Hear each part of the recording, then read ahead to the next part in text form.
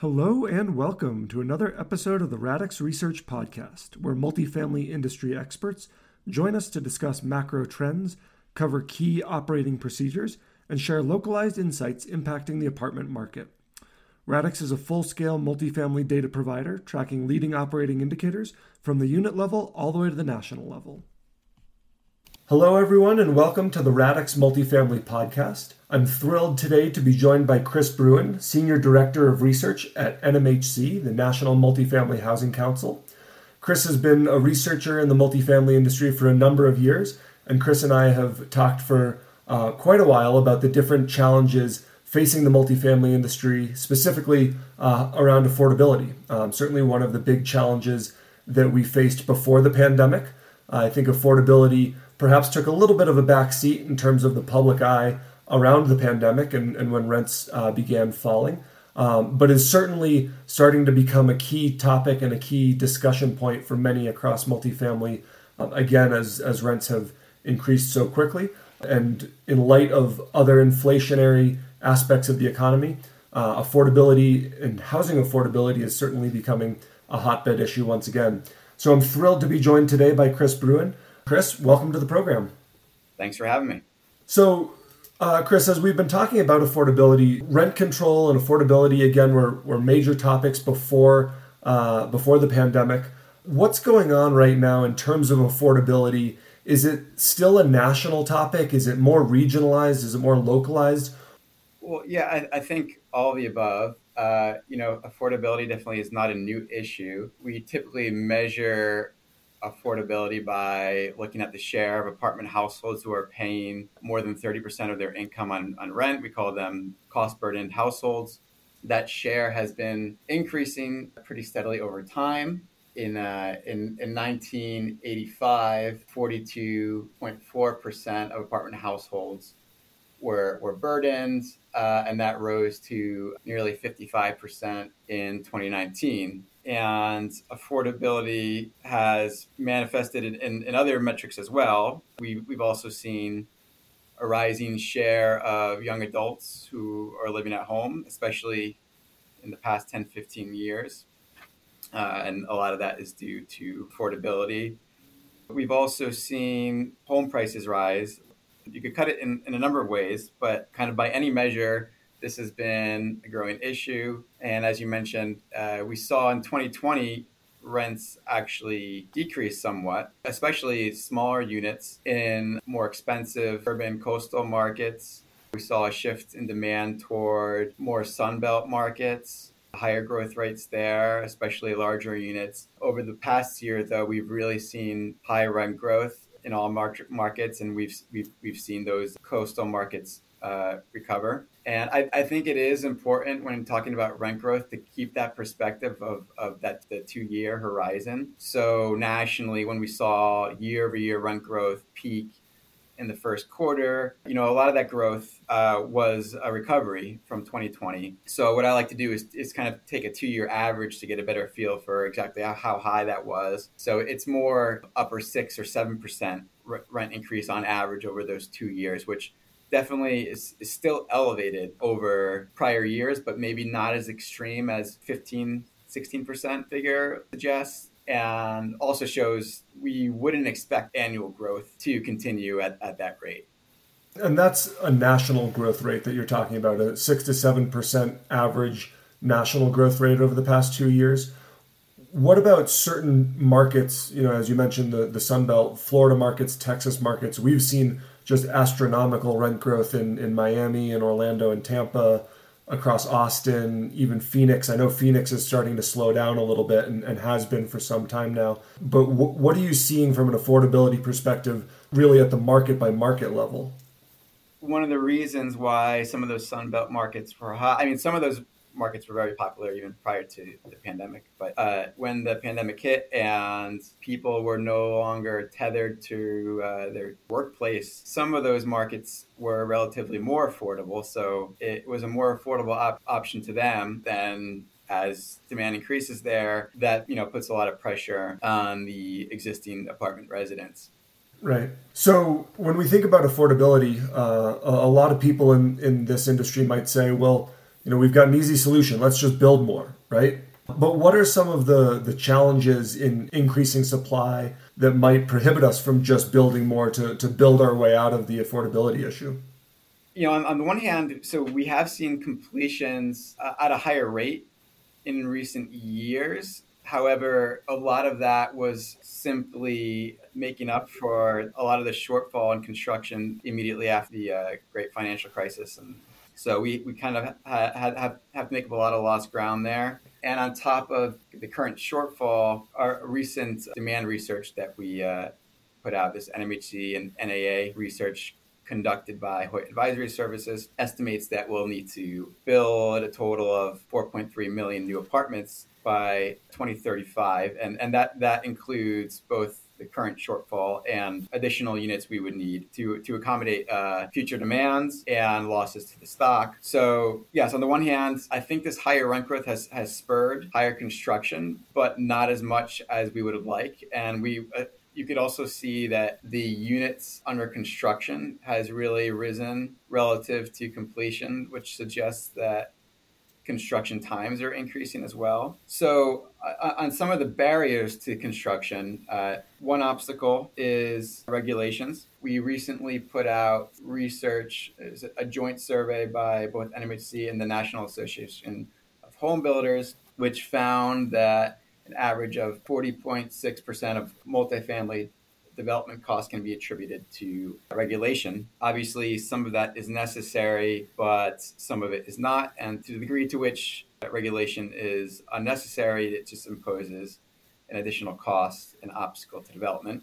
Some other findings from that survey were 43.8% of respondents said that their typical project was in a jurisdiction with inclusionary zoning, which requires developers to offer a certain number of apartments at below market rents. And that requirement necessitates higher rents on their other units, at which respondents said they typically have to offer 7.6% higher rents on average to compensate them for that. Nearly half of the developers in that survey said they avoid building in jurisdictions with inclusionary zoning, and nearly 88% said they avoid working in jurisdictions with rent control. Related to those regulations are just more general barriers from NIMBY opposition. 3/4 of the developers surveyed in that study said they encountered NIMBY opposition to proposed developments. And they said that confronting that opposition adds an average of 5.6% to their total development costs and delays completion of new projects by an average of 7.4 months. So definitely some heavy regulatory barriers. Is it easy or is it as simple as saying the high regulation areas, the coasts, the Northeast, California, builders are going away from those markets and going towards the Sun Belt, going towards the center of the country? Or is it more nuanced than that? Is it really city by city, state by state, where you're seeing some of these regulatory challenges? I think as a general rule, though, typically the coastal cities tend to have more inelastic supplies, more barriers to construction.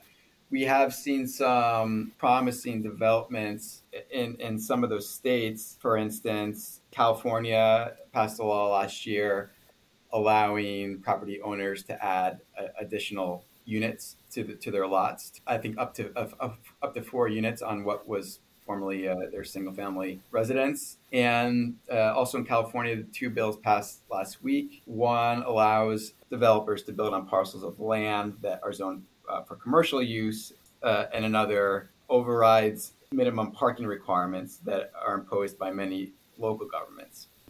Interesting. So it does sound like there's some progress being made, even in the traditionally highly regulated markets.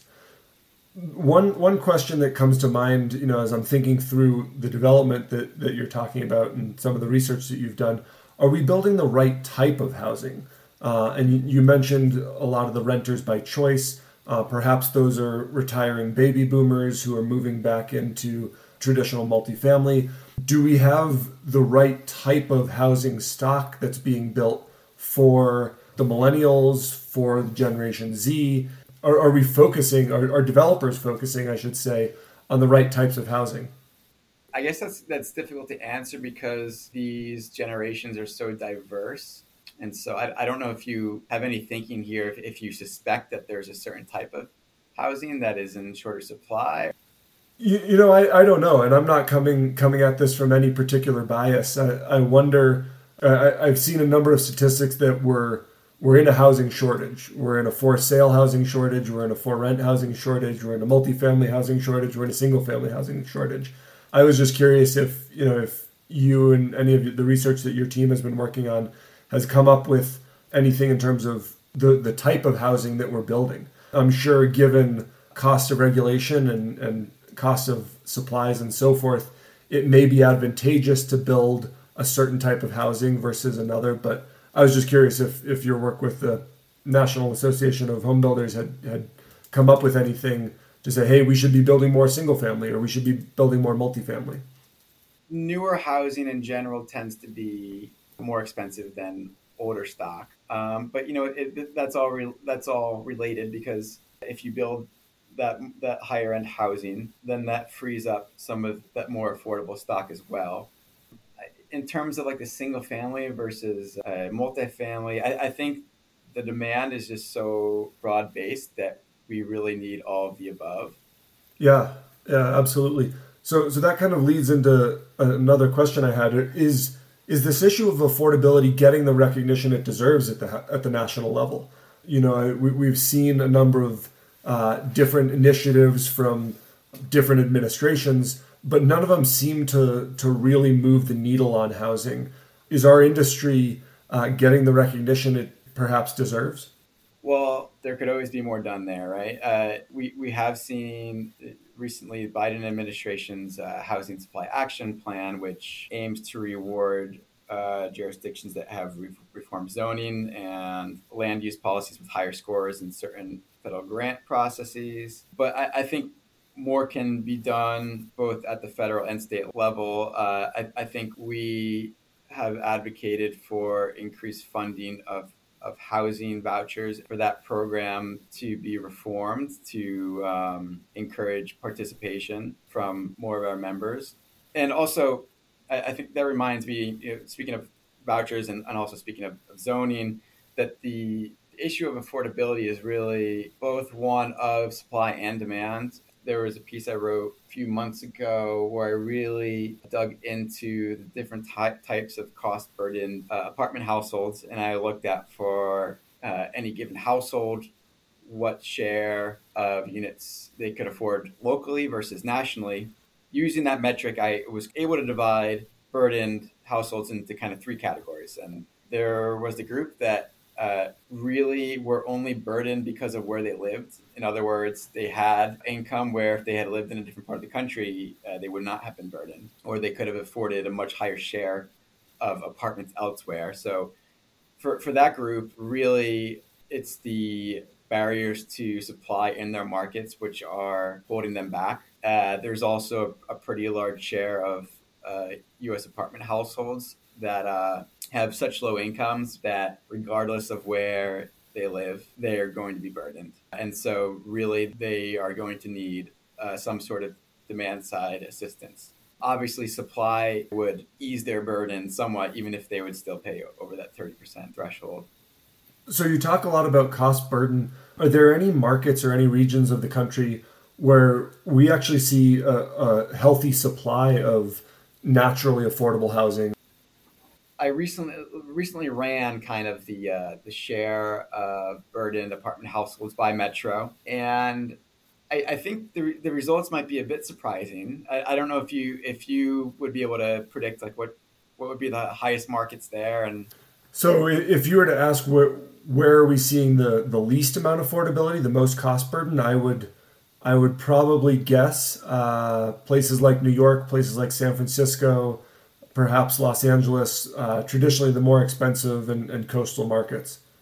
yeah, and what was interesting is that it's very varied, actually. Some of the more burdened markets were expensive.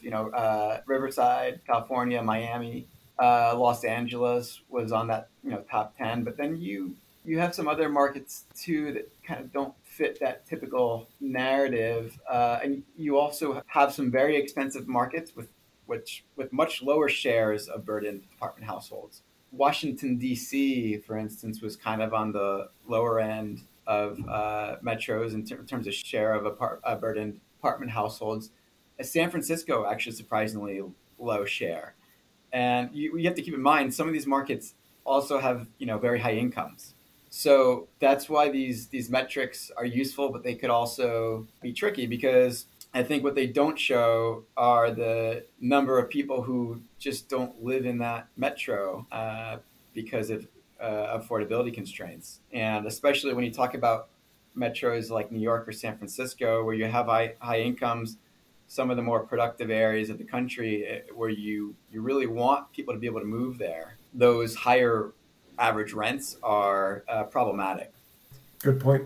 So, Chris, we've talked a lot about the supply side, and I know we've touched briefly on the demand side, but I know you and your team over at NMHC have just wrapped up a pretty significant demand study.